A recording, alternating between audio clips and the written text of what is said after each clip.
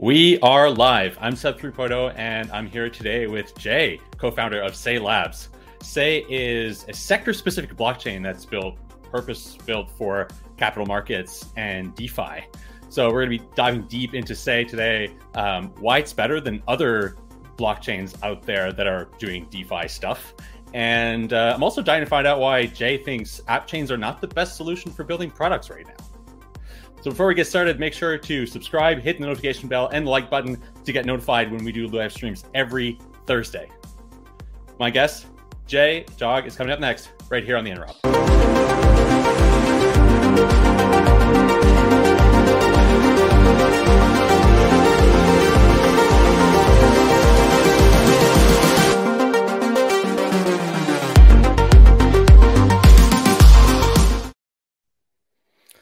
Hello. Hello, Seb. Good afternoon. Thanks for joining me. I've been researching Say for like a little while. I met your colleague over at Cosmoverse, and I hadn't really done a whole lot of research about the project then. And it's when I met him that I started looking into it. I was like, this is interesting. So what is this thing? Like, who is it actually for? And why is it better than some of these other kind of app chains out there that are doing DeFi or, other DeFi applications, on like monolith chains and stuff like that. So yeah, I wanted to get you on today to understand like how this product is positioned and who it's for, but also how it works technically. Because as I've been finding out, you guys are doing some pretty interesting stuff under the hood to really optimize this chain for, fast transactions and like high transaction throughput and really like optimize it for trading. So before we get into that, tell me about your background. And as I understand, you were working with Robinhood before, so I'm curious, like, what you were doing there and how that experience informed, what you're doing now. Absolutely, yeah. So first of all, thank you for having me on the podcast, Seb. Appreciate you taking the time, and thanks for everyone who's in the audience following along. So a little bit about me. I'm a co-founder of Say Labs, and I lead engineering. I personally got into crypto back in 2017. At that time, my roommate was going through Binance Launchpad, and we tinkered on a few different projects together. And afterwards, I ended up joining Robinhood. So I spent almost 4 years over there, saw the company 10x, and I was an engineering lead when the GameStop crisis happened last year. So as I'm sure you were following along with, it was not handled very well. And I think the biggest reason for that is because there was a complete lack of transparency around what was happening. Robinhood was not communicating very well with insiders and with customers. And that just led to people becoming very, very unhappy with the entire situation.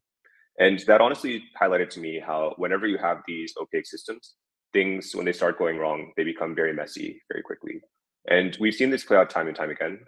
Most recently, we saw it with 3AC and FTX.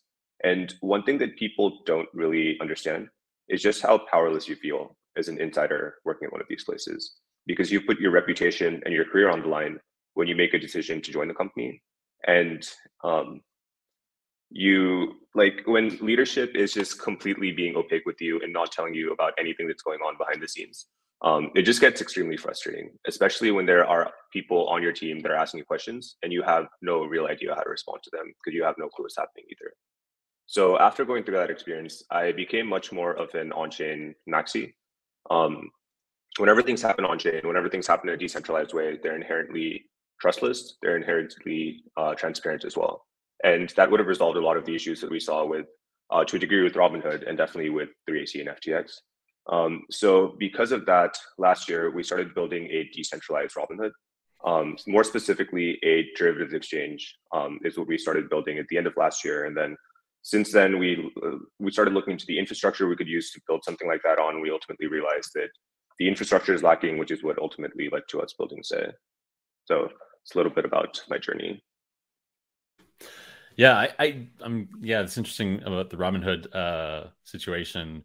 I was following like a little bit of it, but like not really in depth. But what was it? Was it the case that there was a lot of opacity going on internally about like user funds or like what was going on there? Because I wasn't really following that closely. Yeah, so Robinhood disabled specific stocks from being purchased. These were stocks that were extremely popular at the time. So like GameStop, AMC, for example.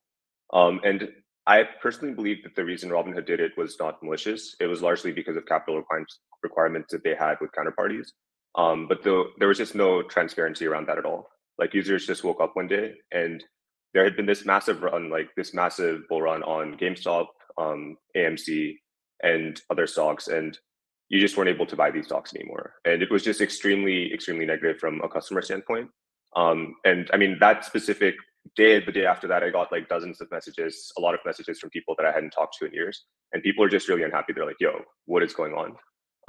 And I think Robinhood definitely could have done a better job. Like, I think the ramifications of that are still being felt for the company overall. Like, if that one specific event had not happened, I think Robinhood would have had a much more positive reputation.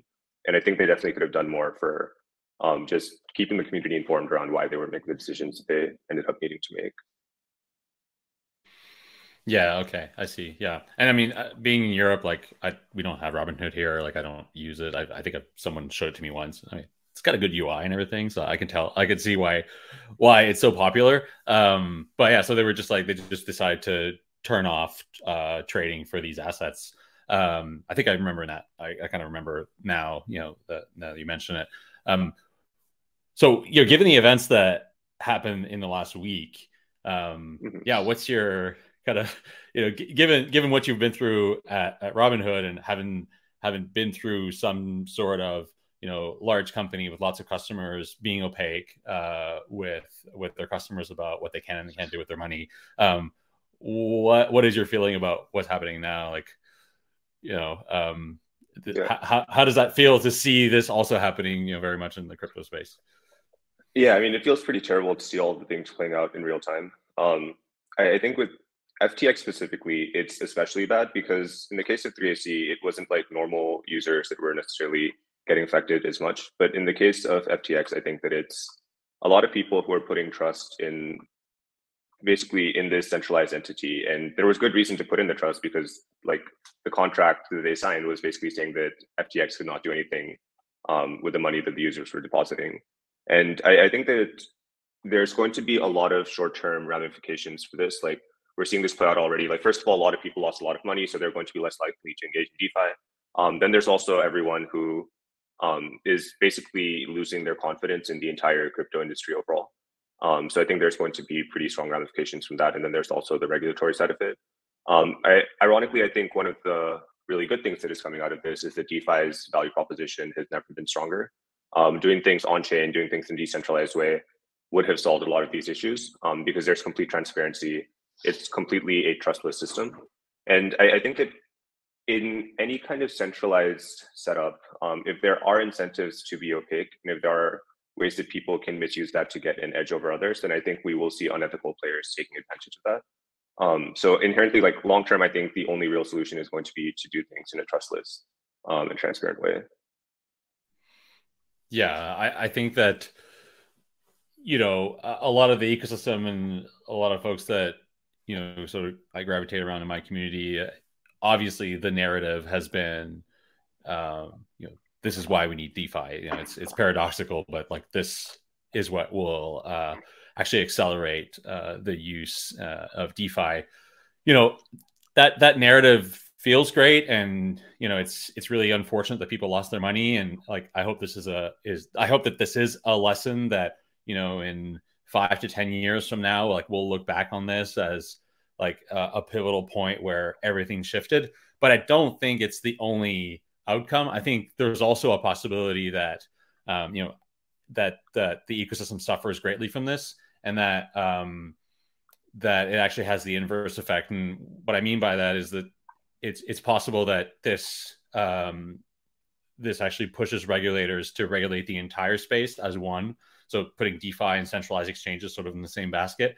And by doing that, we're going to create, you know, better centralized exchanges where this sort of thing likely is much more difficult to happen, to you know, for this kind of fraud to occur. But on the other side, basically like obliterating all of DeFi by making it very difficult for innovation to happen there, by making lots of use cases also like outside of the regulatory scope. Yeah, so that's also like something that I worry about. But yeah, I mean, we need to keep pushing this narrative that DeFi is the solution. I mean, it's the reason why we're here, right? Like, Bitcoin was created as a Yeah. way to exit the financial system, and all of DeFi and the entire crypto project is sort of a descendant of that ideology and of that project. So, we need to, really keep pushing the narrative. And, I think that there is like one positive thing that comes out of this possibly is that people build really great user experiences, and a lot of the technical, like this accelerates the technical, solving some of the technical challenges and user experience challenges that we've had around DeFi, and actually makes, DEXs much better than CEXs in the short term. So, it can go either way. Obviously, like I want it to go like sort of the positive direction, but it's a long road ahead. Yeah.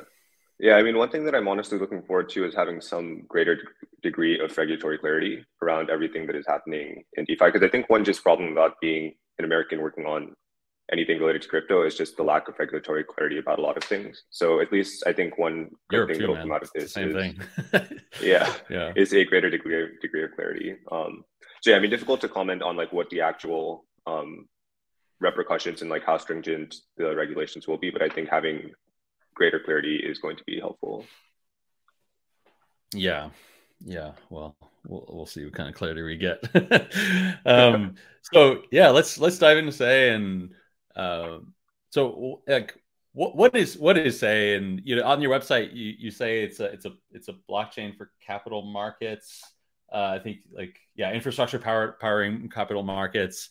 And there's Mhm. one thing I hadn't heard yet, and I find kind of interesting, and I'm curious what it means. Is you say that Say is a sector specific blockchain, and Yeah, how is that different from an application specific blockchain? yeah. What's the real distinction there, and how does it actually manifest in the product, and like how people use it? Absolutely. Yeah, so I mean, the story around Say is we were originally building that decentralized Robinhood, and then we started looking into every layer one, every layer two, and all the other infrastructure we could use to get an exchange built. And we realized that layer ones today are holding back exchanges. They have no DEX optimizations. They all run into congestion issues, which is tolerable if you're an NFT collection, for example, but catastrophically bad if you're an order book. And they're also a tad bit too slow, even the newer ones like Aptos and Sui. And this isn't the fault of the layer ones themselves. This is just because exchanges are very unique types of applications that have really stringent throughput, reliability, and latency requirements. Um, so after doing that investigation, we started building Say, which is a layer one that is optimized for trading. So we basically customize every single part of the stack to help give exchanges an unfair advantage. So if you look at the distribution of layer ones out there right now, they basically fall under two extremes. On one hand, you have general purpose chains like Ethereum and Solana, chains that are basically examples of the biggest chains out there. They're the ones that are most successful.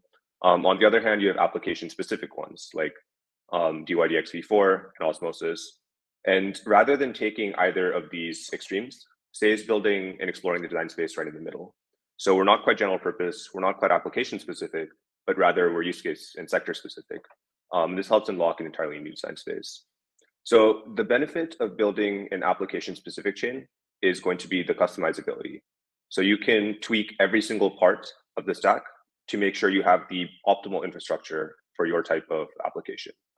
That is something that we benefit from. We're making use of Cosmos SDK, Tendermint Core, and we're able to optimize the entire product to help give exchanges the best possible infrastructure to build on. But we're also taking, to a degree, a general purpose route where we have general purpose smart contracts that are allowed to get built on top of Say, rather than having Say only be an application specific chain. And what this results in is social coordination is the biggest benefit.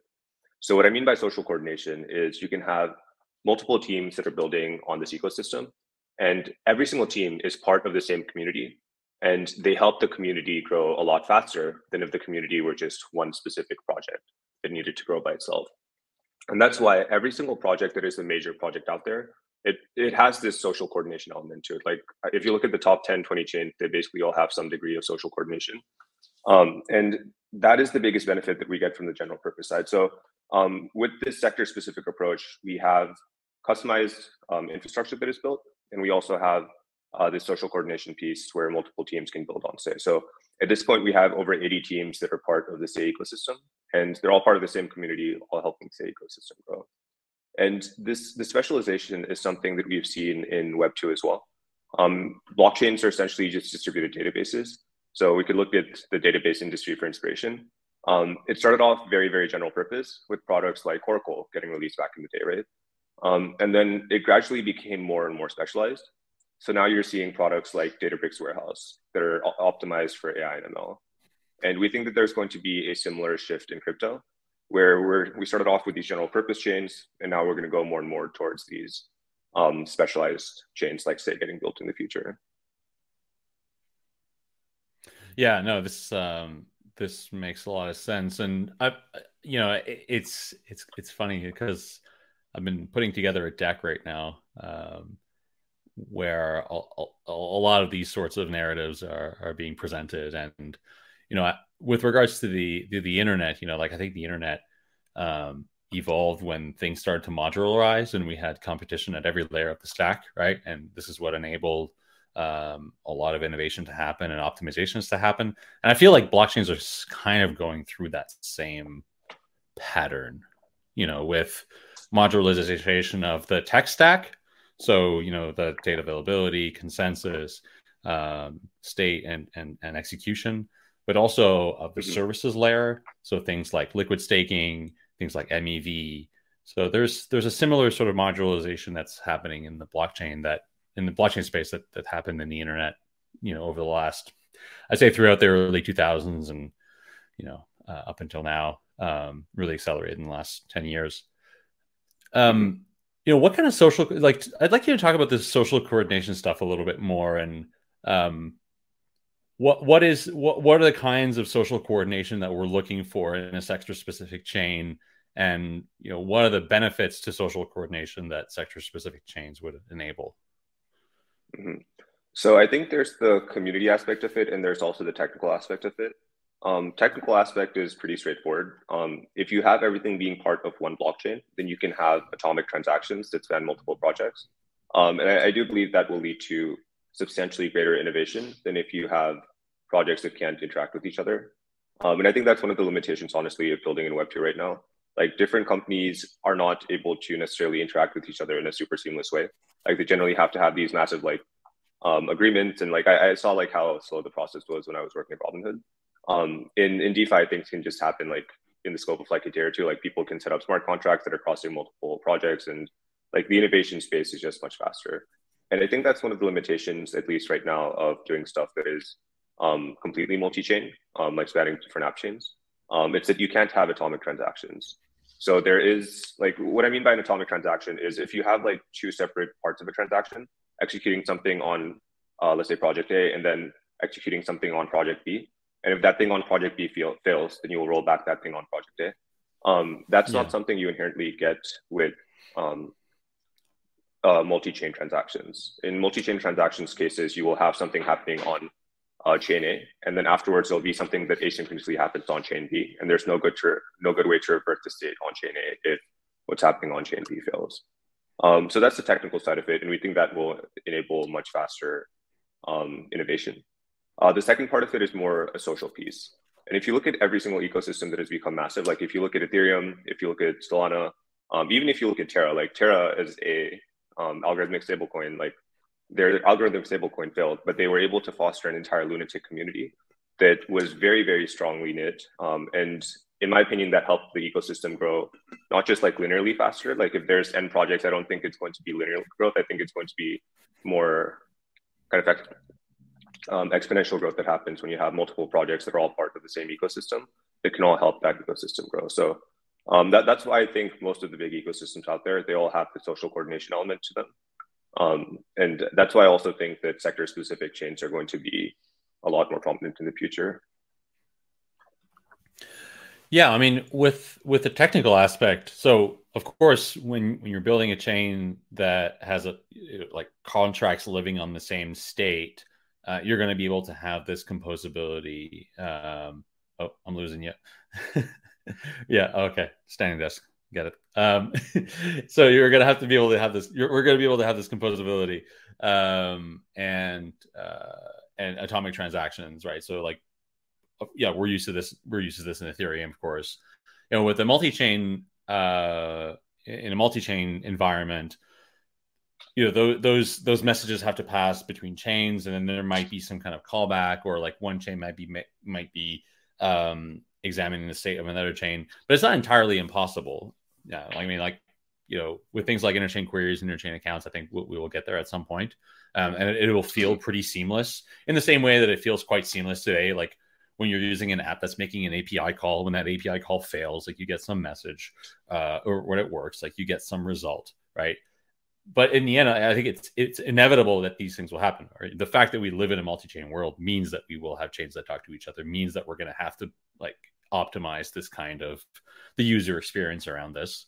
That will be different from, if you're just doing it internally on your own chain. It's like when you're on Facebook, like or any application, that application might have different pieces to it or different services, but you don't really, as a user, you don't know. There's just something happens, right?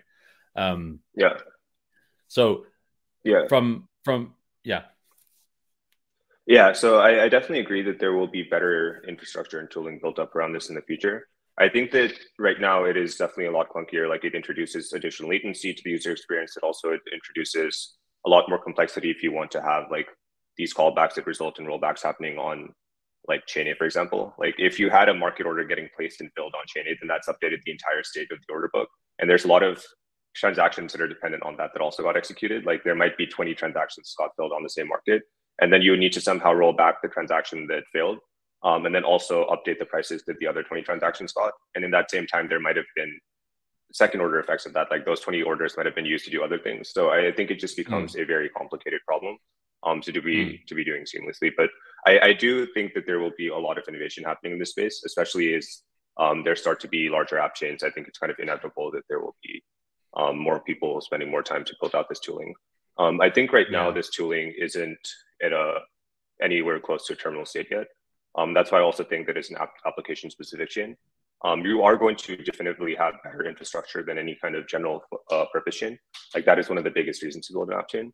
I also think it's going to be harder to become as big as a general purpose chain unless you take more of a sector specific approach where you start fostering a community on top of your chain.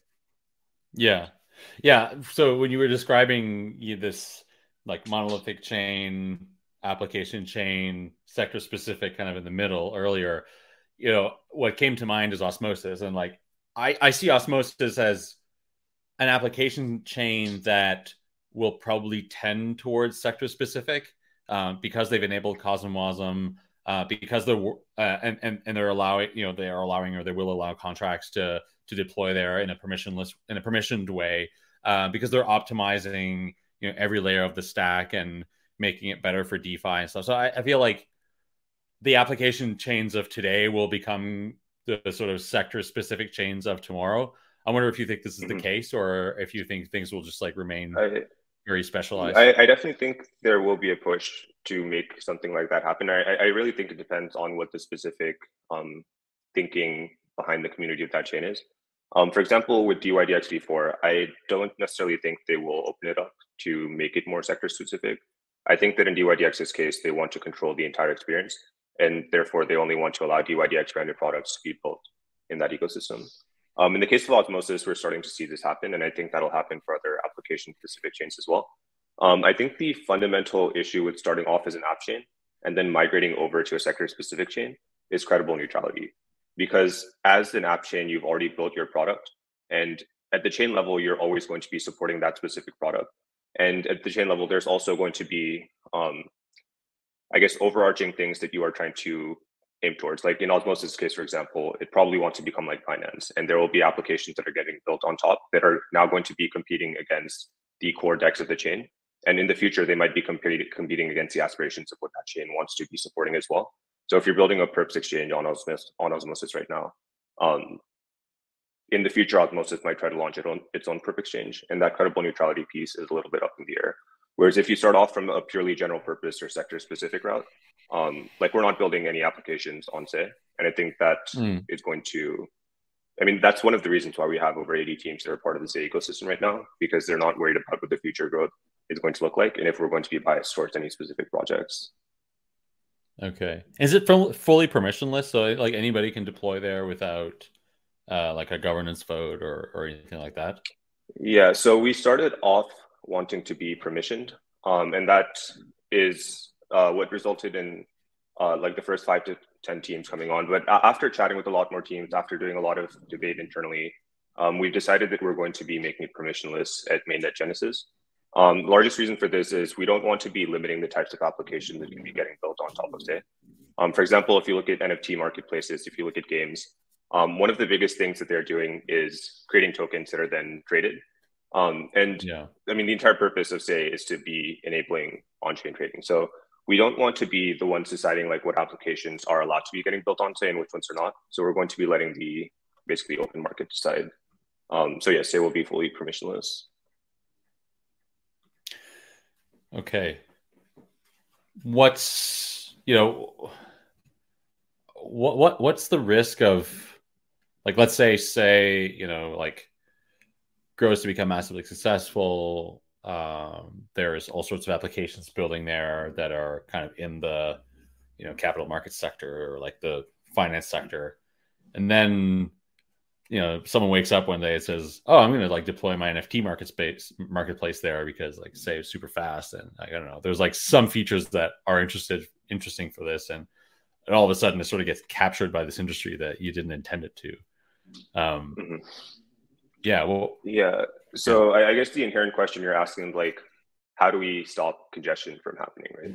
Well, how do you curate the ecosystem? I mean, like stopping congestion is one thing, but at a social level, it's like how do you sort of curate the experience of, and I don't know if that's something you're looking to do, but like, yeah, what's the Yeah, I strategy mean, here? we realized pretty quickly that it's difficult for us to be making any significant decisions around that. Like, we don't want to be saying whether an NFT marketplace should be allowed or should not be allowed, because currently every single application in crypto, it's the main thing that ends up happening. Like with these applications, they create some type of tokens that then need to be traded. So essentially, a lot of things that are very popular in crypto right now, like everything related to DeFi, also things related to NFT marketplaces, and like games are also built up around exchanges. Like they all need some infrastructure to be trading on. So we're not going to be excluding certain types of applications from getting built on, say. Okay. And how do you expect it to scale? Like we're going to get into the technical bit in a sec here, but at some point, like I think the thing about application specific chains that that is the advantage here is that whatever happens, like they can always, like the number of transactions will always be sort of limited to that application, and you know you can optimize that blockchain to have the highest amount of throughput for your application, but you're just dealing with one application space, and no one's competing for the bandwidth. Um, Mhm. we've seen this problem in Ethereum where applications are competing for bandwidth, for transactions, for transaction throughput, and even though sure there's like 22,000 transactions per second as you say on your website, like fast finality, what's the strategy if it becomes massively successful and then you know those limits are starting to get pushed? Are you thinking about like what is it, like a layer? Are there like layer twos, or you start building your own ecosystem, or what's the strategy here? Yeah, so a couple of thoughts around that. I guess first of all, one of the reasons we decided to make use of Cosmos and Tendermint is because it's extremely modular. So we've already done a lot of work to help basically push the bounds for what Cosmos and Tendermint can offer. In the longer term, we can try to replace certain parts of Cosmos and Tendermint. For example, changing the consensus mechanism, or changing the mempool implementation to give us higher throughput that we can support. So the core idea over there is the first approach would be to try to vertically scale and take the current infrastructure that we have and make that better so that we don't need to horizontally scale in any way. Then at that point, the second question becomes like, with any ecosystem, there ends up being a point where like you're just capped off at the amount that you can go vertically. Then at that point, you have to grow horizontally. And then the question largely becomes like, what is the kind of access patterns that you're seeing in the current ecosystem? And like, what do they need to grow? So for example, if you're seeing a lot of applications that are not necessarily composing with each other, it might be okay to have a sharded architecture where you have different shards that are don't necessarily need to be atomically composing with each other. And that ends up being a very simple way to scale, where the main Cosmos, like where the main Say chain becomes similar to the Cosmos hub. And then there's consumer chains to get built up. The other approach that we're exploring is having rollups getting built. And we're already seeing a rollup getting built on Say right now. That's called Nitro. That is a SVM optimistic rollup. So it's basically like Yeah. Arbitrum or Optimism. Yeah. Except it's running the Solana virtual machine, so C level. So we're already seeing examples of that happening on Say. And it's difficult for me to comment exactly which approach will become more popular in the future. But I think a lot of it will depend on the access patterns, but there's a good amount of thinking that we've done from our side. Yeah, that's interesting. Yeah, the Nitro team, I have them on my radar. I was thinking, should I get them on? Should I speak with them or not? So you think it's interesting what they're doing? Yeah. So one of the things that we noticed from our side, like when we started chatting with folks that are building DeFi applications, building trading applications and other ecosystems, there were a lot of Solana teams that were interested in coming and building in the Cosmos space. The only thing that was preventing them from doing so is they needed to take their Solana smart contracts and convert them into Cosmos smart contracts. And there's a lot of lift that comes with that. Like, even though they're both in Rust, it still requires a substantial amount of time to have it fit the Cosmos specifications. And you also need to get it Yeah. audited again, which requires more money. So if you could just seamlessly deploy your audited contracts in the Cosmos ecosystem, that would be huge. And that's why Nitro started building an SVM rollup, because it makes it extremely easy for Solana teams to start building in the Cosmos ecosystem. And yeah, I mean, there's a very clear demand from Solana teams to start expanding to other ecosystems right now. Okay. Yeah, I think I'll reach out to them and get them on at some point.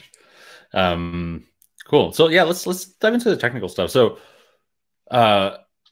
your doc says there's a twin turbo consensus engine with intelligent block propagation and optimistic block processing.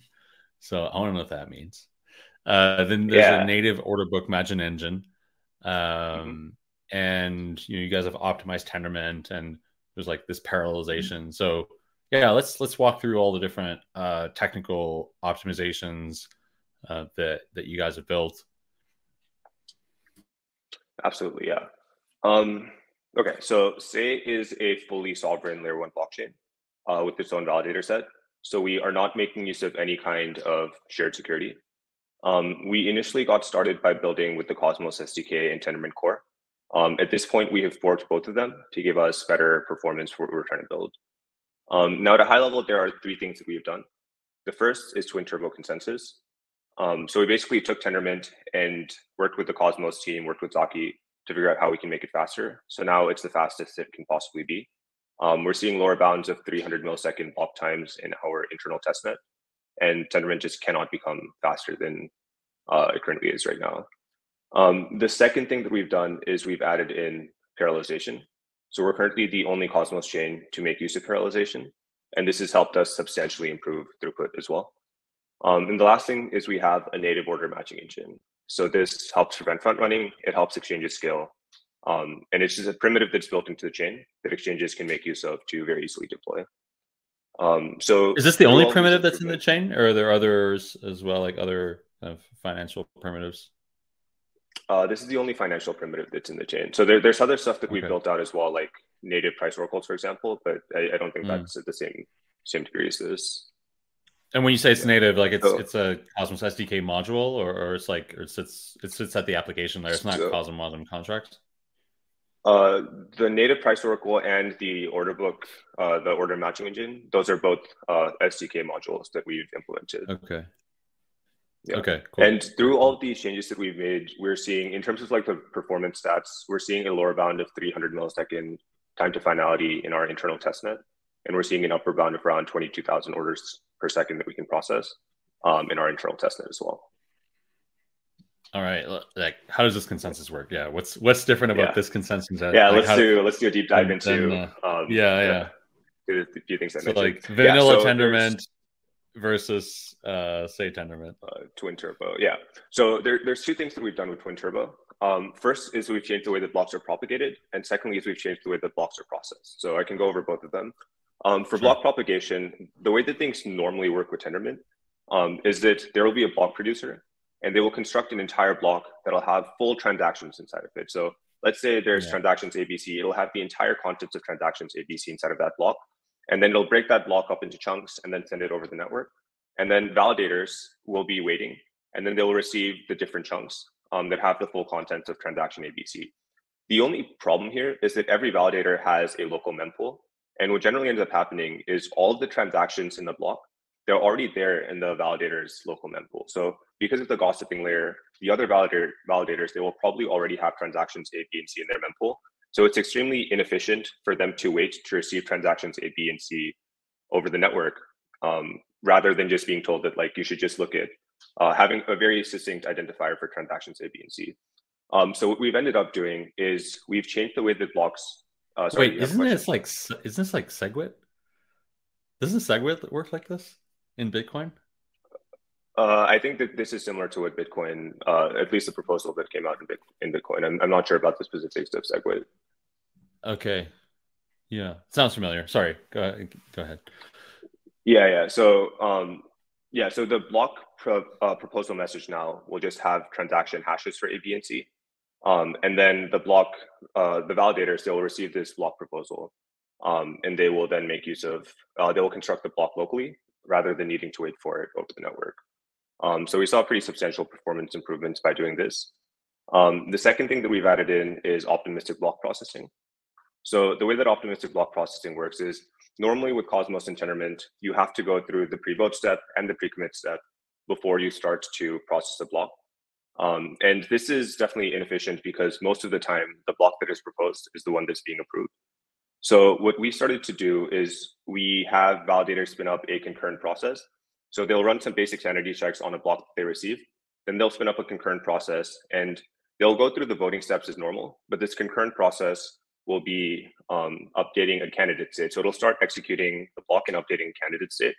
And at the end of the voting period, if that block is approved, that candidate state will get committed. And if that block is rejected, then that candidate state will get discarded. And we only do this for the first block at any given height. So if the first block fails, then for subsequent blocks in that height, we will not be optimistically trying to process it to prevent validators from getting just overloaded with trying to run too many concurrent transactions. So we also saw pretty substantial performance improvements from doing that. And both of those two things make up optimistic block processing, or make up twin turbo consensus. Okay. So the block propagation, if I can summarize this, so validators, receive transactions in the mempool when they would typically in vanilla Tendermint, they would construct that block with all the transactions. That means that the block, quickly grows in size because there's all the transaction information. Meanwhile, that information is already exists on all the other validators' mempools. So instead of having the entire transactions where the blocks are only being propagated with the hash of those transactions, hoping that the other validators have them, and so they match them up whenever they receive them, whenever they receive the block.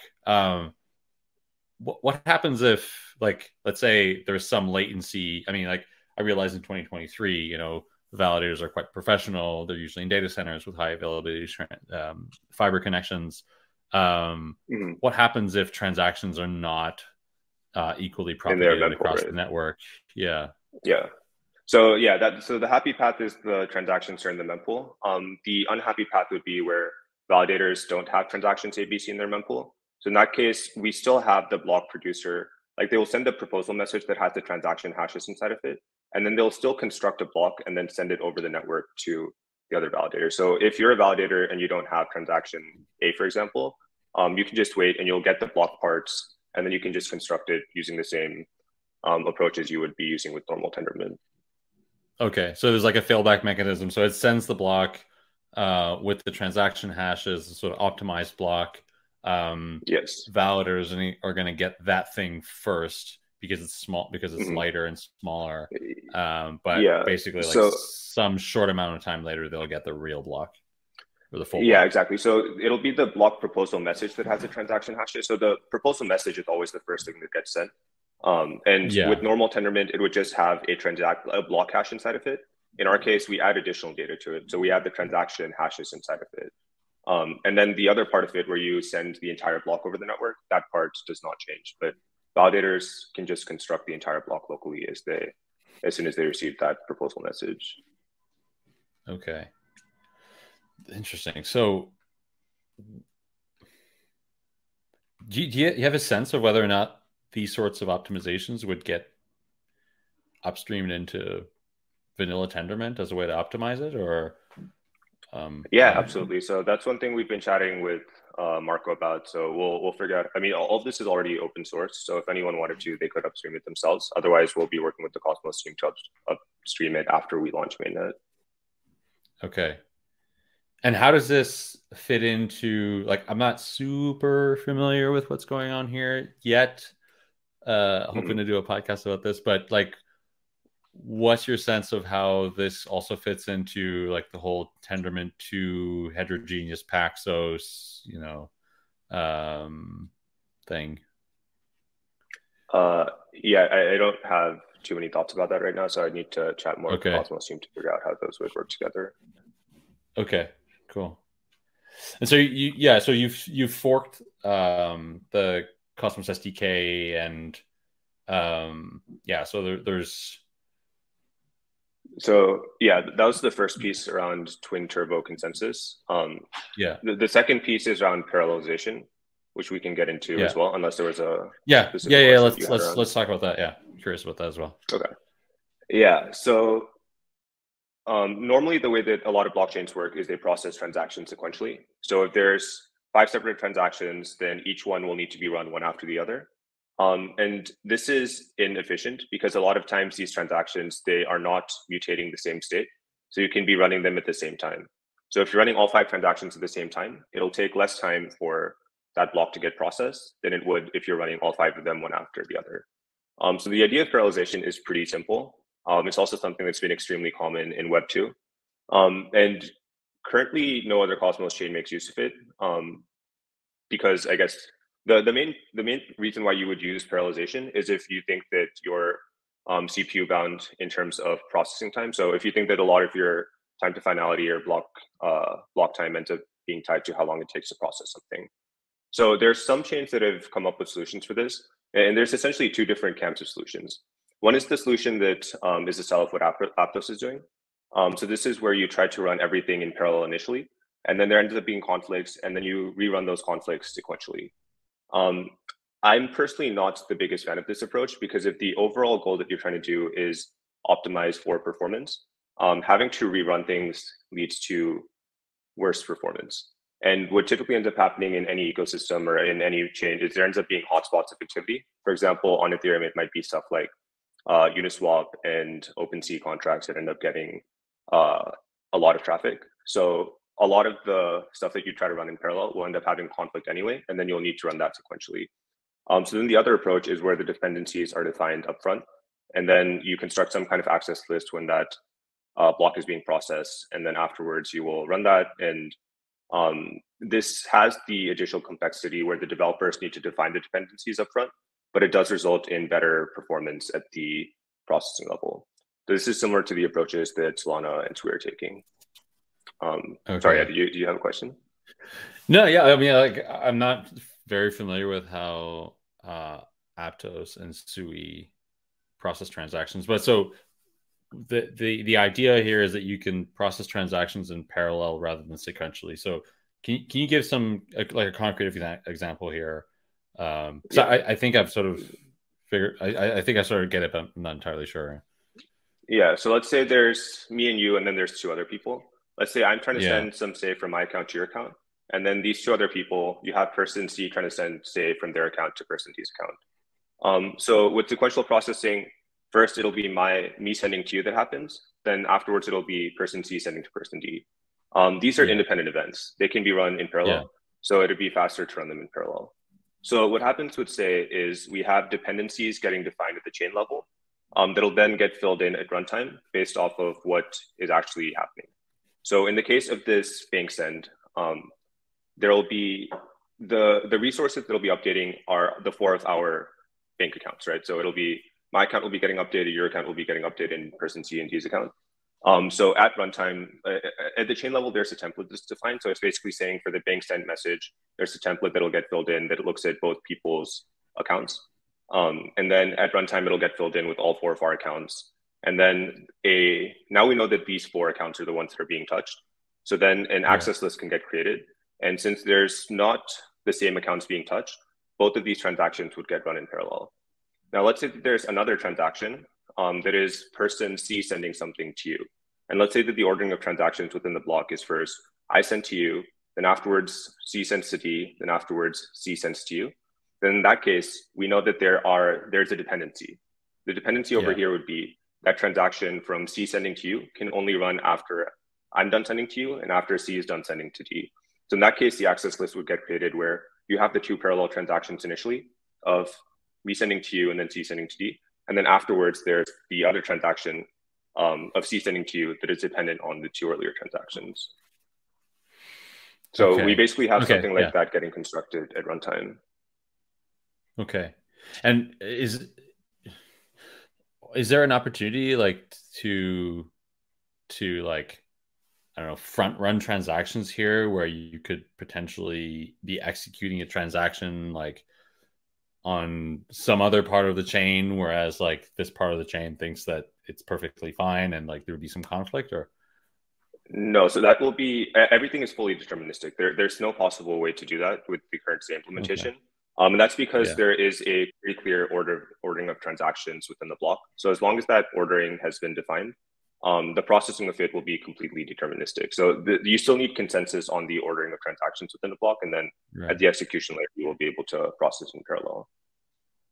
And when you say that it's being parallelized, uh, and like the processing is being parallelized, you're Mhm. talking about like actual validator nodes and how they process these transactions on their CPU. That is at that level. It's at that level, exactly. Okay. So that optimization, um, like that creates enough optimization to be significant. Like, Yeah. yeah. How Yeah. So significant is when this? there's Yeah. Yeah. So we're still running load tests on this specific piece, but we anticipate it to be very significant when there's a lot of different types of messages coming along. So Yeah. parallelization ends up being useful when there are parallelizable workloads. So if you have everything going through one smart contract, then the effects of parallelization will be minimal. But if you have a lot of Mhm. different activity, like different types of activity happening in the ecosystem, then it will be pretty substantial in terms of the performance improvements. So Okay. that's one type of work that we've done, which is deliver TX parallelization. So that's what we were just talking about. Like in the Cosmos SDK, the way that you will be processing is there'll be a begin transact or begin block stage, then there'll be a deliver TX stage, and then there'll be an end block stage. So the deliver Yeah. TX stage is where all normal transactions get processed, and then you can also define additional functionality at begin block and end block. We actually have 2 types of parallelization. We have stuff at deliver TX, and then we also have stuff at the end block stage. So in the case of say, we wanted to make use of frequent batch auctions, which we can get into later, but basically the native order matching engine runs at the end of the block. And because of that, we also have parallelization happening at the end of the block, where independent markets will be getting run in parallel with each other. So if you have like a say spot market and then a Bitcoin perps market, they're not dependent on each other at all. So they will also be getting run in parallel. And in that case as well, it's the same kind of idea where if you have different markets, a lot of different markets that are being processed, that'll lead to substantially improved performance. If you basically only have one market where all of the activity is happening, then the performance improvements will be minimal. Hmm. Okay. Yeah, that's interesting. Yeah, I hadn't considered that. You know, at the validator level, parallelizing transactions was such a performance improvement. But I guess, yeah, I mean, if you're running like So a blockchain that has like tons of transactions and you can parallelize some of those, I suppose, then you can produce blocks much faster. uh, exactly. So just to be clear, this is at the execution stage that it's being parallelized. So Right. validators Yeah. will agree at the consensus level that transactions A, B, C are getting run in this order, and then when they're actually executing it, being able to deterministically parallelize the transactions will improve performance if there's parallelizable At workloads. execution. Yeah, Yeah. So on state transition, essentially. exactly. Yeah. Oh, okay. Yeah. Yeah. That makes sense. Yeah. Cool. Yeah, let's talk about this front running protection. What's the approach here? Yeah. So Say has a native order matching engine which runs at the end of the block. And there's a couple of things that it facilitates. One is front running prevention. The other piece that we can talk about as well is order batching. So around front running prevention, what would normally happen when you're processing transactions is they would be getting run one after the other. In the case of Say, what we do is we aggregate all of these transactions together at the end of the block, and then we execute them at the same time. So uh, the execution price will be at a uniform clearing price. So it's going to be a price that is the same price for everyone. So to make this more clear, let's say that the order book has two sell orders on it. Let's say one sell is for $10, the other sell is for $11. And then two market orders come in to buy that asset. And let's say that all of these are 1 unit each. So what would normally happen with sequential processing is the first order will get filled at $10, the second order will get filled at $11. So the ordering of transactions within that block matters. If you're first, you'll get a cheaper price in this example. With frequent batch auctions, they both get filled at the same price. So they would both get filled at $10.50. So the market orders would get a more fair price within that block. It also makes it so that the ordering of transactions within that block no longer matters. And whoever has placed the limit orders, those makers would be still getting the exact prices they wanted of $10 and $11. So we are making use of frequent batch auctions for this processing at the end of the block, and it'll help prevent any front running related to order book transactions within the scope of a block. Does that kind of make sense so far? Sorry, you're muted. Yeah, it makes sense. I'm wrapping my head around it. So, yeah, and so how does this fit into your, say, broader like MEV strategy? Because some chains like Osmosis have wanted to internalize a lot of the MEV at the chain level. Others are letting markets kind of decide how MEV should be distributed. What's your strategy here? Yeah, so the first approach, the first line of thinking we have is we should try to prevent all negative types of MEV as and when we can. That leads to the best user experience. So that's why we've added in frequent batch auctions to help with front running prevention, because that will help prevent this negative MEV. Now, we also realized that it's impossible to completely prevent MEV. First of all, there are some types of negative MEV that validators can still do. One example would be multi-block front running. So in the case of this order book example, if you have validators that control 3 blocks, so if there's validator collusion, they control 3 blocks, and you submit a transaction to purchase an asset, and let's say that asset is $10 and you accept up to 5% flippage on it, so you're willing to buy it for up to $10.50. A validator could see that, and then they will just exclude your transaction in block A, and they will put in their own market order to buy that asset for $10. Then in block B, they'll place a limit order to sell it for $10.50. And then in block C, they'll include your transaction in that block. So your transaction will get billed at $10.50. So that's an example of multi-block front running. We are going to be is this common in? Is this common for? Is this like a common MEV strategy in, say, like Ethereum or other chains? I don't think multi-block strategies are that common yet. They're substantially more complicated. I think in the Cosmos ecosystem as well, it's not common. However, with that being said, like this is a theoretical approach that could happen, and once there starts being greater just volume of activity happening, it'll become more and more profitable to be trying to run strategies like this. So because of that, like one thing that we're looking into is randomizing block proposers. So right now with Tendermint, it's deterministic to know who the block proposer is. There are other chains that have made use of logic to randomize that entire process. So that's one thing that we're looking into as well. That can help prevent that type of negative MEV. But for anything that's not related to the order book, for example, if there's like an AMM built on, say, we can't prevent front running on that. And then there's also other types of MEV, like liquidations and ARBs, that are generally considered to be positive for the ecosystem. And we would want to prevent spam tied to those types of MEV, because what happens on Solana, for example, right now, is that if there's a liquidation or an ARB that is extremely profitable, a bunch of people notice it. And if you have to pay a fraction of a penny to get in a transaction, it's extremely profitable for you to just spam the network with as many transactions as you can to try to be the first one to win that liquidation or ARB opportunity. So rather than having like that be the default mode where like people just try to spam the network, what we want to have happen is a system similar to Flashbots on Ethereum, where there's off-chain auctions that happen. And these off-chain auctions would be people submitting private transactions, and then whoever submits the highest bid will win a specific opportunity. For example, win a liquidation or win an ARB. And then that off-chain node will submit a prioritized transaction bundle to the core, like whoever the block producer is going to be. And then from there, that block producer will just make sure that that transaction gets prioritized, that bundle of transactions get prioritized. And then there will be MEV redistribution happening as well. So whatever the bids were that were submitted to these off-chain nodes, they'll get redistributed to validators and stakers.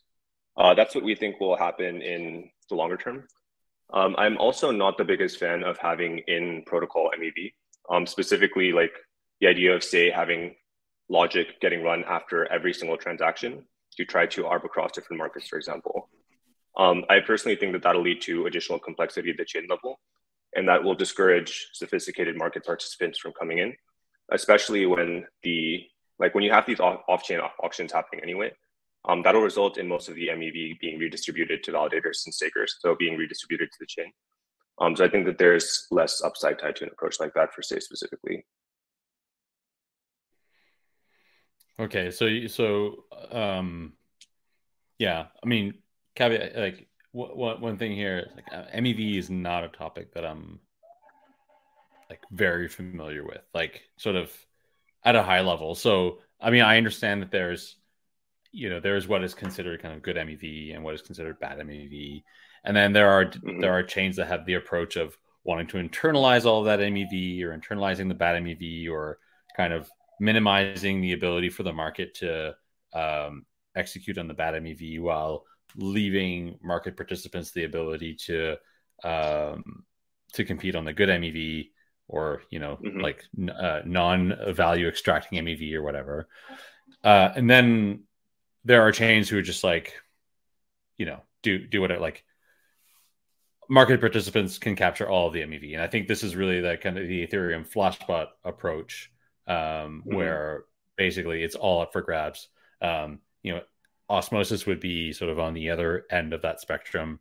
It sounds to me like, from what I'm hearing, there's a desire to capture some of the quote unquote bad MEV while leaving the rest of it up for market actors to compete on. What I would prefer is for there to be no bad MEV on Say, and we'll do whatever we can to prevent that from happening. We also think that validators in the Cosmos ecosystem, to an extent, are going to be because their reputation is on the line on every single chain that they're validating on. I think it's going to be less likely for them to engage in bad MEV. With that being said, it's still a possibility, and if there's nothing we can do to prevent it, then it makes the most sense to have that get redistributed to the chain rather than having that go entirely to whoever the searcher is that identified that opportunity. Yeah, I think the question here, and correct me if I'm wrong, the issue is that it's, sure, there's a reputational risk, but it's very difficult to identify when a validator is in fact trying to capture the bad MEV. Is that so unless you're doing an audit of their software, doing a one-off, noticing it in a one-off case is going to be more or less impossible because you don't actually know what transactions the validator had received in their mempool when they were choosing to order those transactions. But it's definitely possible to start seeing patterns of behavior. And I think that's what a lot of these audits that have been performed retroactively to see how much MEV is there on Ethereum or how much MEV is there on Osmosis. I think that's one of the things they look for as well. But yeah, in the case of a one-off thing, it will be difficult to identify that. Okay. I heard somewhere that, and I haven't confirmed this, so this might be just rumors or hearsay, but I heard somewhere that Osmosis was discussing penalizing validators that run MEV software. I don't know if you've also heard this. I'm not familiar with that. No, I have not heard those rumors. Then let's just forget I said anything. So let's talk about this order matching engine. What's that look like, and how can applications building on Say leverage it?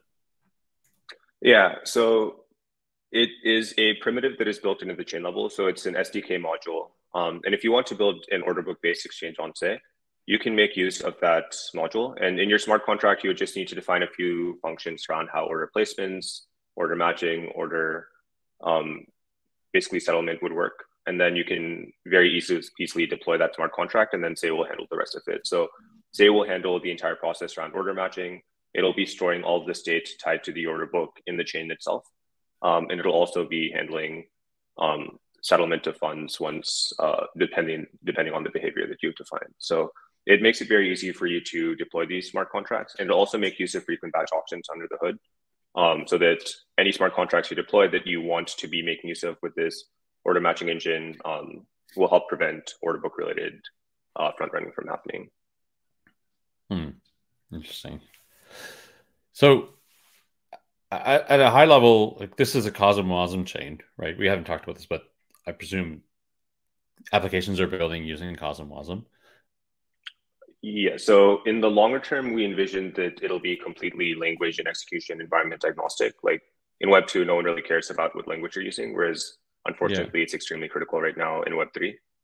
So to get started, we are making use of only CosmWasm, but in the longer term, we envision that there will be multiple execution environments supported at the chain level.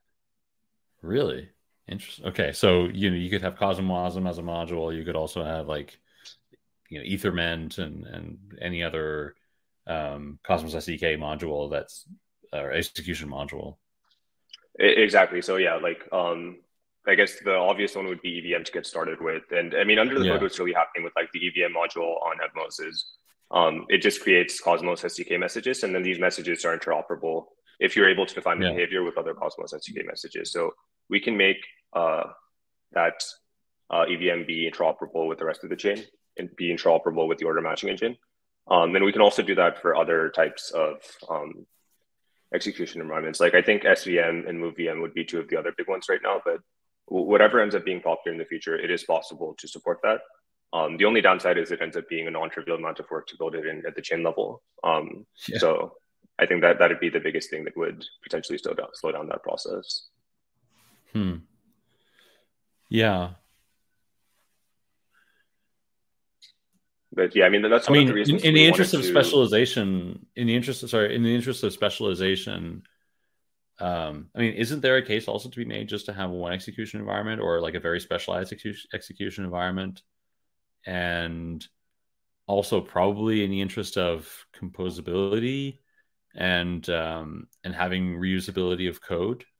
So I mean, for composability, that doesn't necessarily get hurt if you're like the really good benefit of making use of Cosmos SDK and Tendermint Core is that you have complete customizability over every single part of the chain. So you can still have composability between smart contracts. Like if everything under the hood is just becoming a Cosmos message. But yeah, like the other point that you're making around potentially having only one execution environment and then just spending all of our time trying to optimize that execution environment. That is one thing that we thought about. The other kind of line of thinking would be we want to make things as easy as possible for developers to be building, because all developers they really want to do is focus on building things, and we can just handle the rest of it to make that infrastructure as scalable as possible. And I think that's going to be the approach that results in the most developers coming on if you make it as easy as possible for developers to build on that ecosystem. So that's the approach that we're leaning towards right now, to just make it as seamless for developers as possible. Okay. Yeah, so who's building? Like I was on your website and saw that there's like an ecosystem page and there's like tons of applications here. But yeah, you mentioned like 80 teams building on Say, Yeah, so we originally got started with the project earlier this year. May we launched our initial testnet, and then around August timeframe is when we launched our incentivized testnet. At this point, we have over 80 teams that are building on Say ahead of mainnet. And these were originally teams that just got started building DEXs that are making use of the order matching engine. But now it's a lot of different types of applications that are building. We have some NFT marketplaces that are interested in building as well. We have a lot of core DeFi primitives getting built, and we are now starting to see some more native teams that are trying to build, I guess, unique applications on Say that are not getting really built anywhere else. So yeah, over 80 teams building right now. We also recently launched an ecosystem and liquidity fund. So this is a $50 million fund that market makers and investors have put money into that will basically be used to provide liquidity to exchanges building on Say. It'll also be used to invest on projects that are building on Say. So once we announced that, it became much easier for native teams to start building because there is a pretty clear path for them to be both getting liquidity and also getting funding. And yeah, so we're starting to see a lot more middleware type applications. So one of the projects that announced recently is Cargo, and that is a prediction markets middleware that is building on Say.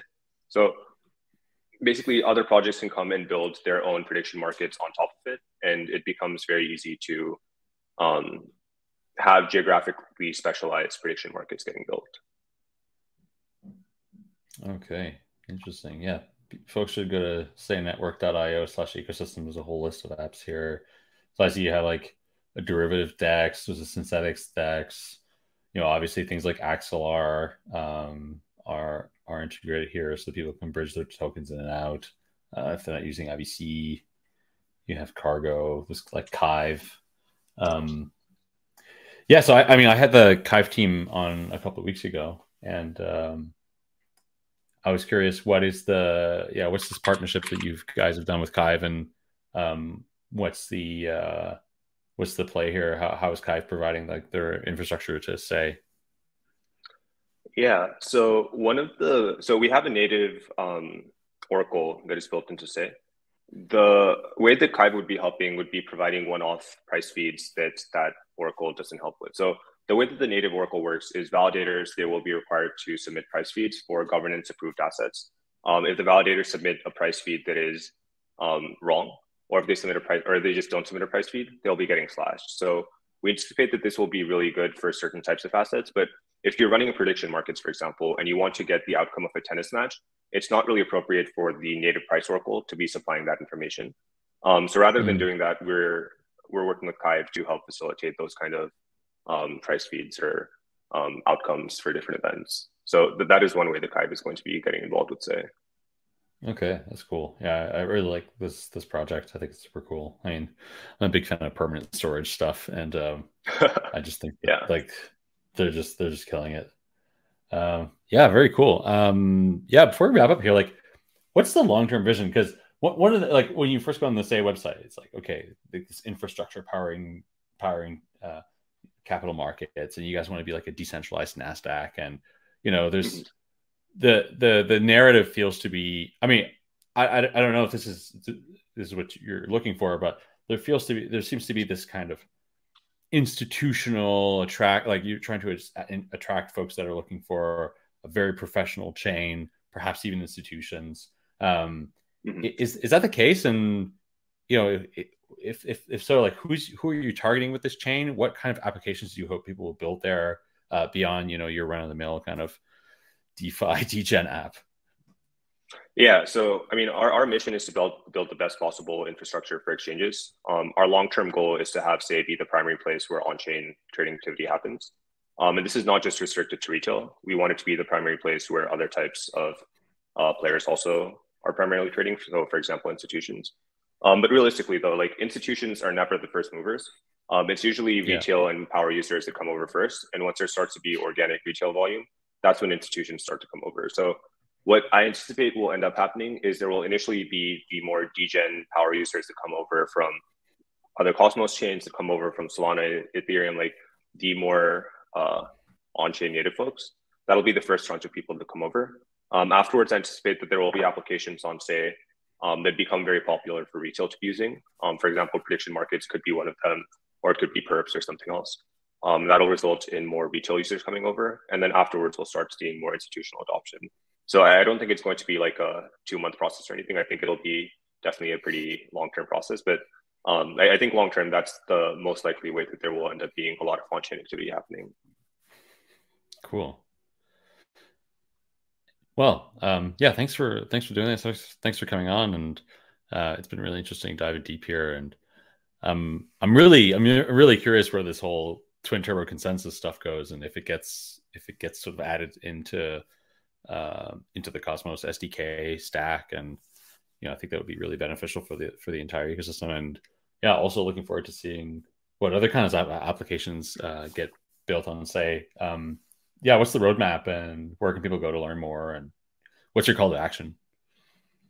Yeah, so call to action would be join our follow Say network on Twitter. So that's SEINETWRK. That's where we're going to be posting a lot of updates. Afterwards, you can also join Discord to get more involved in the community. In terms of the roadmap, right now we are in an incentivized testnet, and we're giving away 1% of the total token supply for incentivized testnet participants. So anyone that's listening to this, if you want to get involved with Say, you will be rewarded for doing so as well. So definitely check I'll out do the that. Discord. Awesome. Yeah, check out the Discord for more information on that. And yeah, we're planning to have a mainnet launch happen sometime Q1 of next year. So stay on the lookout for that as well. We're code complete from the Say Lab side at this point. We'll get the code audited, and then afterwards, there'll be a decentralized launch that happens sometime next year. Great. And final question: who do you think I should have on this podcast? You're mentioning the Nitro team, so I definitely think you should have them on. I can make an intro to you afterwards as well if you'd like. Okay, cool. All right, Jay, thanks so much for coming on. Awesome. Thank you so much for having me on, sir. And to our listeners, thank you for tuning in. We're a couple of people in the live stream today, so thanks to you guys, and thanks to specifically, I want to thank those who are coming in like every week, because I see you guys in live in the chat, and yeah, just want to say thank you to those who've been following this process and helping me grow the channel. Please make sure to subscribe, hit the like button, and the notification bell to get notified, because we go live every Thursday. And we got another podcast lined up next week, and the week after that, and the week after that. So all kinds of great content coming out here on the Interop as we wrap up the year. So thanks so much for joining, and thanks, Jay, once again, and we'll see you next week.